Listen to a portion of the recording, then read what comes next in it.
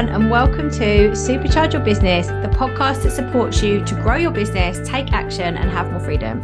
I'm Nicole Louise Weiner, business coach, mentor, and strategist, and I'll be sharing with you pitfalls, challenges, and growth tips with actionable insights and the truth behind business success. So make sure you listen all the way through. Let's dive straight in. Today, we're talking all about how to sell on social media without sleaze. Why this can feel so icky and how to overcome this, the importance of relationships when it comes to selling on social media, and also looking at your customer journey and how social media fits into that. So looking at social media, looking at selling on social media without sleaze, what we're really focusing on here is looking at your marketing and your sales. I absolutely love helping my clients to get clearer on their marketing and sales activities. And let's be honest here, gone are the days when you would post an ad in the Yellow Pages or leaflet drop in your local area and then just wait to see what happened next, right? How many inquiries and bookings and money you had from that as a result of your marketing campaigns. Now we can directly see the impact that your marketing, mostly through vanity metrics like impressions, reach, comments, and likes, has on your bottom line, on your sales. And now I can tell you now, when you're directly selling on social media, the key thing to note is you will always get less engagement than when you're sharing other things. But the most important thing to remember is that the most important people will see your content. They will see what you're saying. They will see what you have to offer. And they will either make a decision to buy that now or to do that later on. Either one of those is brilliant, and it's okay. And whilst social media and social selling is totally free, unless you've got a marketing team, you're probably doing most of this yourself, creating content, research, building your community, which means that what you're investing is actually time. And knowing how to spend that time most wisely with your marketing, social media, and sales activity without it feeling icky, without it feeling gross, so that it feels honest and within integrity of being heart-led, knowing how to spend that time most effectively will always be worth investing in. So let's look at how you can be more effective. So first of all, I just want to have a look at with you why this can feel so icky, what's really going on there, and how you can overcome this. So I'm not just going to tell you why, I'm going to tell you how you can overcome this. Now, if you can get clear in your head that you're on social media to do business and not to faff around looking at cat pictures, which, let's be honest, there is a place for, I often doom scroll when I've got time, we can really start to flip what you're thinking around what social media is for. So if you've had a Facebook account for years, if you've had a dormant LinkedIn account for years, if you've got an Instagram account that's for your personal life, what we need to really think about is, okay, that's all fine, that's brilliant, but that's not what we're trying to do here. We're not trying to let our friends and family see more of what we're doing. What we're doing is we're trying to create opportunities for business. We're trying to get ourselves out there. We're trying to find clients. We're trying to find collaboration opportunities. We're trying to get you out there more and make you more visible. This can often feel icky because of fears around visibility, judgment, and not feeling like you're qualified or good enough. Now, if you are on Facebook and you're worried about what your friends and family would think, and I totally understand that, there's no judgment. I was here definitely like 5 years ago when I first started. If your family, and I want you to remember this, if your family are not going to be your clients, if they're not going to need your services, pay your bills, then it doesn't matter that they don't get it. If your ex-colleagues or your ex-boyfriend or your ex-girlfriend isn't going to be your client, it doesn't matter what they think. It really doesn't matter. How many of you have been in corporate roles where your friends and your family had no idea about what you really do? That was me. People had no idea what I did when I was in banking for 10 years. So why does this feel so different? And the reason it feels so different when it comes to your own business and people not understanding it, who matter to you in your life, is because you're a personal brand, right? You're selling your skills, you're selling yourself. But what matters most is around what you think. It's about what you think that's most important. And often worrying that people won't like it and telling yourself, that's the reason I'm not doing this, I can't post this because what will people think, is often because you're not feeling confident or skillful enough. And we need to work on that. So for example, for me, as I said, no judgment.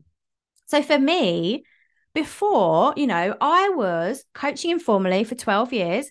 I'd studied psychology for 15 years. I've got a psychology BSc. And I kept telling myself that people would judge me if I said I was a coach, if I was, telling people that this is what I was doing now. And some of this for me comes from it being rooted in being bullied at school and into my adult life, which made me a people pleaser and made me essentially want people to like me. And it's not that I don't want people to like me. I want the people that matter to like me. So the most important thing is that also I know that you will only make offers about the things that will make a difference and get results. You're not going to make offers and sell things where you're promising results that you can't get for people. And this comes back to being really heart-led and staying within integrity.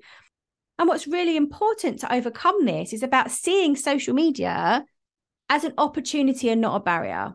Without it being limiting, it's about all the opportunity that it can create as this free marketing tool that you can use in your business. The second thing that I want to share with you today around looking at how to sell on social media without sleaze is the importance of relationships versus these cold DMs and pitches that I'm sure everybody has had at one point in time.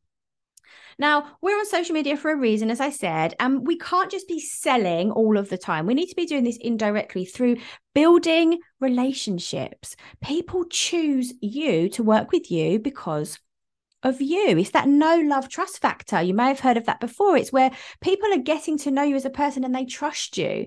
Look, there are thousands of business coaches and mentors, but my clients choose me and to invest in me because of my values, my unique experience, my approach to things, the way I explain and hold space, the detail I share on how to do things better. And what can really hold people back is worrying that they're going to come across as that spammy, cold pitch DM that you may have received a number of times, maybe more than that. And look, if people are reaching out to you saying, hey, I've seen your profile and I know that I could book you 50 calls a week into your diary. Let's be transparent and honest here. Like, no one has time for 50 discovery calls a week. Like, no one has time for that. That's a cold pitch. That's not the same thing as creating relationships just like you would anywhere else. And then taking people to that next step of having a conversation with you, inviting people to have a conversation with you.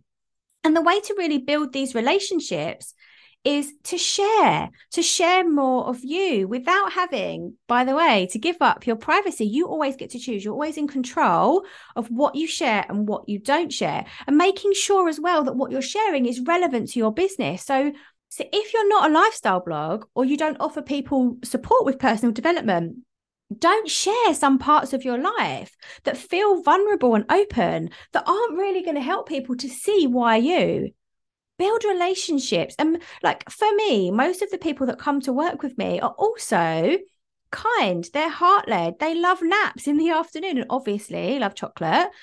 Plus, they want fun and simplicity in their life and their business. And most people that work with me like animals. They're the kinds of things that I decide to talk about. But it doesn't mean that I share everything. I choose not to share my relationships. I choose not to share some of the other things that I do in my life. I choose not to share things about friends and family.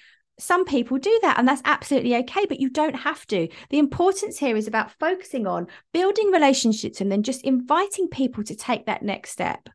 The third thing around selling on social media without sleaze comes back to this part about opportunity and really understanding your customer journey and how social media actually fits into that. So funnel mapping is one of the things that I love doing with my clients and understanding how this all fits together. And social media is a part of the puzzle, right? It's the opportunity for you to be seen by more people, which can only be a good thing. So even when you're sending clients to your website, to your Facebook group, to free resources, to downloads to grow your email list, they need to come from somewhere. And to come from an audience that you're growing online and then selling to those people is natural. It's a natural next step for them to take in terms of mapping out your customer journey. So I would invite you to have a think about mapping out that customer journey and what that can look like so that social media fits into this really naturally for you and it doesn't feel icky, sleazy, or slimy, because it's just a way to create relationships and to grow your audience. The key takeaway here really is seeing social media as an opportunity, knowing you can do it in a way that feels good to you and that gets you results. Shameless plug, this is what I help my clients do inside my membership and my masterminds. So reach out to me if you're ready to get support with this. I'm going to recap what we covered today. first thing was around why selling on social media can feel so icky, and how you can start to overcome this. Secondly, the importance of building relationships versus those cold, spammy pictures that nobody wants to receive. And third, the customer journey and how social media fits into this really organically and naturally for you. Thanks for listening to the Supercharge Your Business podcast. Before I go, show me some love for your new favorite podcast by leaving me a review and hitting subscribe. And to connect with me, search Nicole Louise online over on socials. Bye for now.